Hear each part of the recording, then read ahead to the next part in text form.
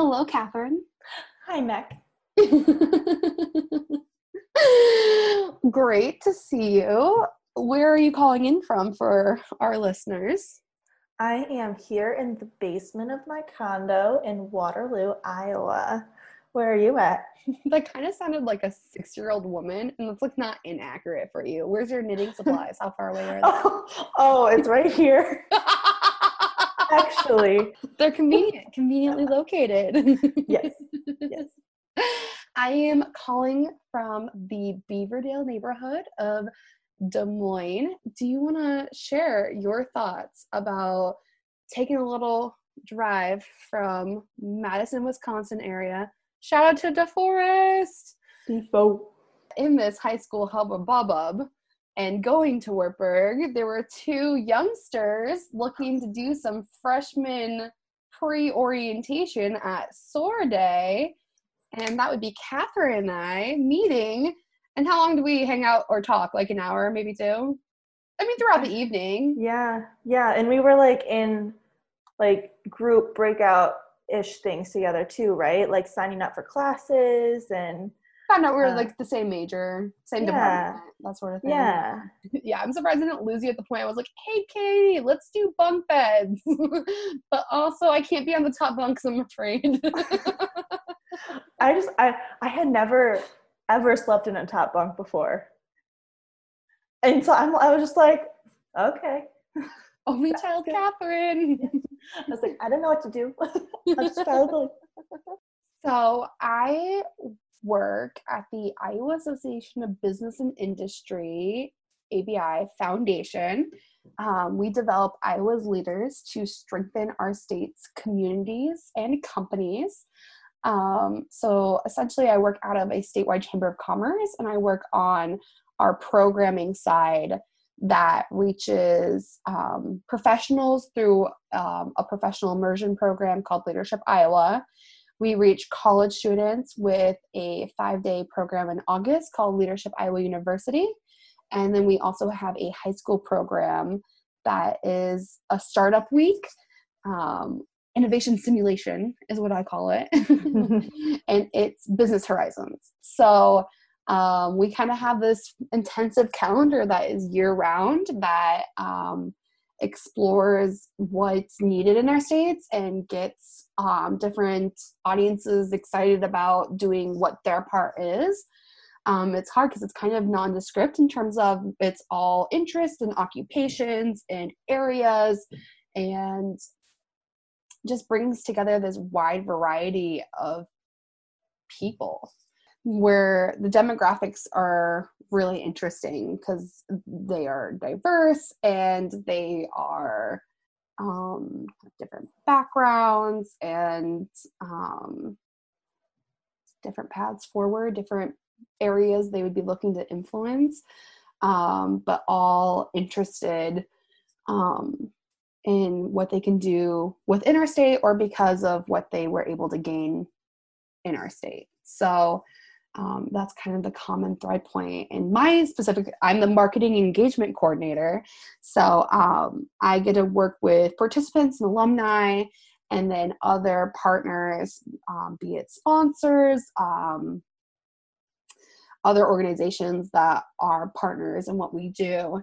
I just wrote down a quote actually that was, don't want the urgent to crowd out the important. And so it's kind of always a balance of we want to be really concurrent with what's going on in our state and reflective of that in our communication and in our programming. But then also there's just the important substantial aspects of our state and our culture and what needs to be brought to the table that way, what we're looking to curate. So, yeah. With you being at the college, Catherine, would you like to share a little bit about what you do there? Sure. I used to say my role was threefold, but now I think it has 4 parts to it. Oh. Yes, so I work at Wartburg College in the Alumni Parent Relations office. I am the communications associate for alumni and development. So what that means is I shepherd marketing projects for our development team. So anybody who needs marketing materials for fundraising efforts or press releases or event promotional things, I am the account manager essentially for that project. So I relay the information to everybody who needs it to do the projects themselves, and I do writing for that. And then I also do the email marketing. That's probably the main and most consistent part of my job. I do all the emails through the alumni parent relations office. So all of our event promotion, usually like our homecoming and family weekend, our day of giving, Unite Day in the spring, and all the emails that come in between throughout the year is me. And usually that's pretty much instigated by somebody else. So it's kind of cool. I get to take other people's ideas and bring them to life, organize information, reach out to folks. It looks a little different with COVID, but we're finding things to do, which leads me to my other point. I recently initiated a book club through my work in May, and it's a virtual book club, and it was our only programming that we had through our office actually for I think 2 months. So I still lead it. Choose a different book every month, and we have online discussion via Facebook, and then at the end of the month we have a meeting on Zoom, and it's way fun. And then the fourth part of my job is I oversee interns. So I lead most of our intern meetings, and I have 2 interns who help me out with email marketing. And I think that's my job. It looks so different over the last 6 months. I'm like, I don't know, it's normal. I'm curious, what role do you think feminism has played in this coming of age time frame, coming into the role of being an emerging leader and young professional? Yeah, feminism is, I think it has 2 sides for me. The first is that it's challenged me. The emphasis of my life is very different. I want to serve people. I want to care about people. I want to do things with intention and have critical thinking and have these conversations and be open to learning. And I think feminism and the people I surrounded myself with, like you, Mackenzie, are like have challenged me, and being open to that criticism has been really great. On the other side of it, I was a women's studies minor in college, and I got to enact the feminism. It's hard, I think, in communication in our roles where our personal values intersect with our roles in our organizations we work for. Because I think you and I both, correct me if I'm wrong, want to be having those conversations and pushing our organizations to do more, but still understand from a marketing side, a PR side, that we don't necessarily have all that power. Institutions don't work the way we want them to work. And so I think I've grown into that understanding a lot through college. And I think I'm on a very different tangent than we started on. Now feminism is intersectional. It's not just white women.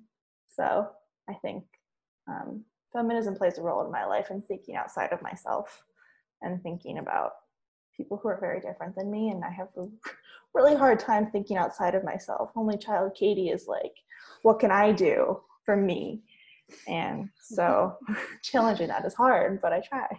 I think at a lot of our cores, that's where we operate from, intentionally and unintentionally. And I don't think that's necessarily a negative. And the fact that you recognize that and you can see as an individual, here's some benefits that happen to me if I do take these other measures that also serve others. I have another really good young professional woman friend who is very transparent that is her motivator, or that she has these very traditional motivators like money and power, and but recognizing how to use or gain these things to be a benefit to all. And I think that's really great and powerful to see, especially since that's not a territory in which I have a lot of ownership. I had a very early constitution that was toward others, with having early Lutheran education at a private school that did a lot of service work. And so I don't think I truly got the religious aspect of it. I think as much as we tried to study the Bible and I learned the fancy song to learn all Genesis, Exodus, Leviticus, Numbers, Deuteronomy.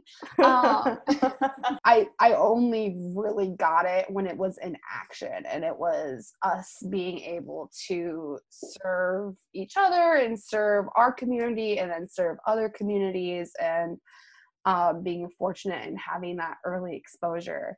But never was feminism in particular brought up, or that concept or those feelings.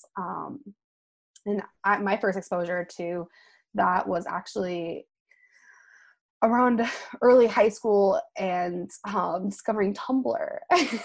And nobody at my school was on Tumblr, which made it even more appealing, because it was just this somewhat anonymous space, which I think we all have kind of negative connotations with that in terms of the internet anymore. But at the time, it was like all these ideas that I didn't know were happening in my own community because I wasn't being engaged in conversations around them yet. I was just on the cusp of that with high school. My sophomore year of high school, we were asked to draw a picture about a policy that we would change in the US. And I had just been on Tumblr for probably like 3 months at that point, but it's, in case anybody's not super familiar with Tumblr, it's pretty long formatting, and it has like creative writing, and it has some like photography components at that point, and then it had like a lot of social justice related dialogue.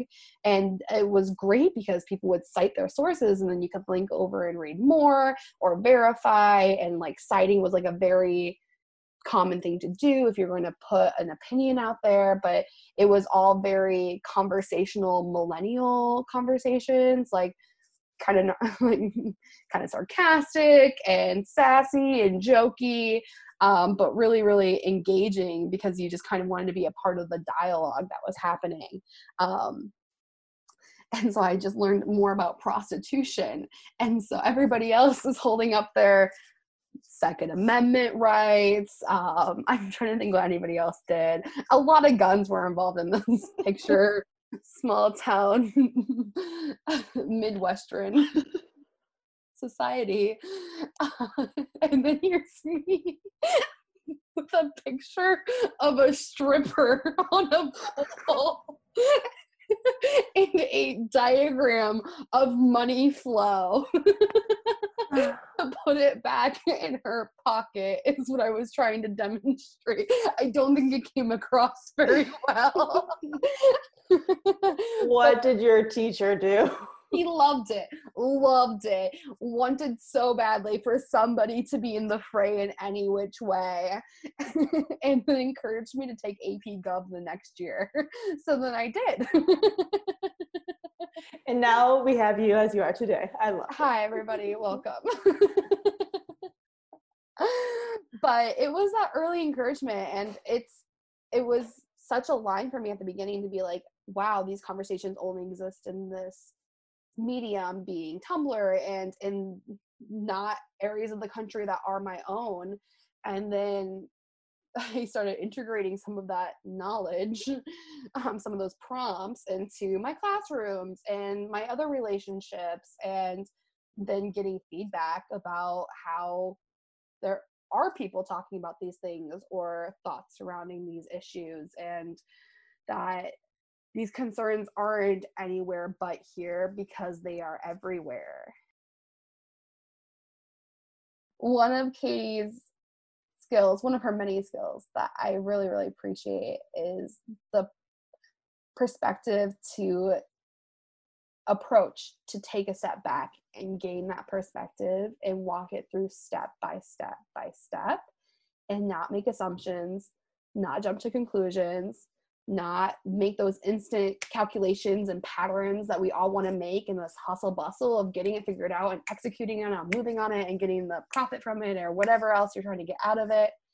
And that's been such an asset in my life, to be able to have that trusted thinking partner, to be compassionate and be objective at the same time. You're gonna make me cry. I thought we were done with being emotional. I thought that was just the first year. Oh, it is not just the first year. Apparently it's all of life.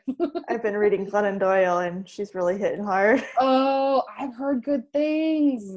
I've heard such good things. That's actually a really good transition. We were going to talk about what we're reading and watching right now. Oh, but I want to talk about what I love about you. Well, I'm ready to hear it. You are so knowledgeable, and if you're not super knowledgeable about any area, you are willing to learn about it. And I think that is wonderful. I don't always put in the effort to learn something. I think about it, but I don't always learn about it. And you are so skilled at so many different areas, and I am so respectful of that. And I love that about you, Mackenzie. And you can, I've seen it firsthand, take a group project and do it all yourself if you need to, but you want to be part of it. You want to do it all with the team, and you want that experience, and it's so valuable. I love working with you. I love working with you. Happy. Thanks for signing up for another group project. Anytime. I'll try not to take advantage of you and your willingness to do the things. You already haven't. You already took so much off of my plate so far. So we're set. Solid. Good job, team. So, Catherine, you did tease this. Gwendolyn Doyle. I've heard so many good things about that book. And you little reader bee with your book club and then doing additional reading on top of that. Queen. I have a 30-minute drive. I listen to her audiobooks. Oh, that's how you do it, Yes. is audiobooks. Yes. I want to get more into audiobooks because I love podcasts. So you'd think I would audiobook it away, but I do not. Reading, listening to, what are you watching right now? I just got done watching How to Get Away with Murder and a little 4-part kind of TV show based off of a book called Unorthodox. And it's about an Orthodox Jewish woman who is married, and she's like lives in Brooklyn, but is very traditional in the sense that doesn't have like a smartphone, like doesn't use the internet kind of things. Like you get married, you have babies, and that's your job as a woman. And we see in the first episode right away, she leaves, she runs away from her husband and her family and goes to Berlin. And she kind of falls in with like an art group, and they make music. They're musicians, and they're at this like school that's very selective, and she ends up auditioning to get in. And I'll leave you with that. But what is this called? Unorthodox. Yes, it's only 4 parts, an hour each, and very good. I am super intrigued. Do it. Add it to your list. Netflix. Super intrigued. Oh my gosh. Okay, I am. I'm writing it down quick. I love it. All right, Kenz. Okay. Reading, watching, listening to. So, reading. I am reading How to Tell Anyone Anything. It was a recommendation for this mini book club. So that's just me and one other person. It was her recommendation. And she is very different than me, that she's a very direct, approach type of person, and I'm a flutter around the topic and hopefully they'll agree. Roundabout persuasion, get them really emotionally tethered to my success, and then we'll land the bee into the pollen. We'll flutter to get there. It's a long game. It's been a really interesting read. I'm about a quarter of the way through, and it kind of describes a single approach that has a lot of steps to it. So it's called the candid approach. That would be like 6 steps because each letter in candid means something. And it's an acronym. It's an acronym. So I'm liking it though. I'm curious to put it into implementation, but as a woman in a workplace that's very nice, that it's hard sometimes to figure out how to introduce some of that friction that makes a fire. So, and I don't like to think of myself as a rebel rouser I feel like inherently I kind of just am, being the youngest in my office by 10 years. And so I like to call myself like the office millennial or like our little disruptor. And it's Mackenzie, so unintentional. You brought a drawing of a stripper into your history class, like. But I did it with good intentions.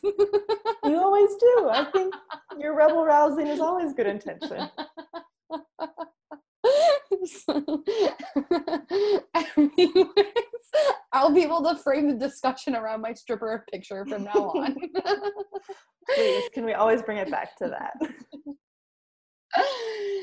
And watching, my roommates and I are watching Little Fires Everywhere, which is a book that was turned into a TV show on Hulu with our girl Reese Witherspoon, her production company. That's a little teaser, folks, because we may or may not be very closely approaching Reese Witherspoon as a topic for an episode.